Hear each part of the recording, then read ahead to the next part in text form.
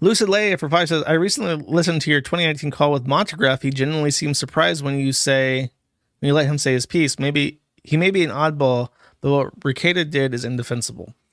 I didn't even mention this, but I spoke with Potentially Criminal in his stream yesterday, I think, or maybe the day before. I can't remember. Sorry, I had bad memory. And we had to talk about the Rekieta lawsuit stuff because Randazza, Rekieta's lawyer in the Montagraph lawsuit, gave oral arguments in the appellate court because Randazza has effectively raised a novel issue of law regarding jurisdiction. And it's being argued in court because what they want to accomplish is getting the case relocated under Colorado law so that anti-SLAPP can be applied to Montagraph's defamation suit.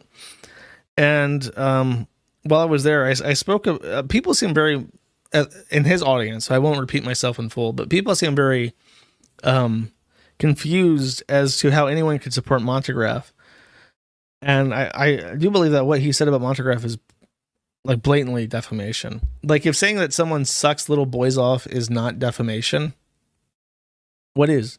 What is defamation? What is defamation if saying that someone gives oral sex to children?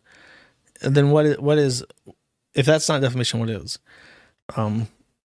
His audience, like there are like a lot more Rekieta fans than I imagined listening that were upset with me, and then a lot of people were upset with him because they're like, just because Rekieta's having like a hard patch in his life doesn't mean his friends should all flip on him. It's like, well, if he's in the wrong and he refuses to admit that he's in the wrong, what the fuck can you do? You know, if he gets mad at you for saying that he's in the wrong, what the fuck can you do? You can't not piss him off. You know what I mean?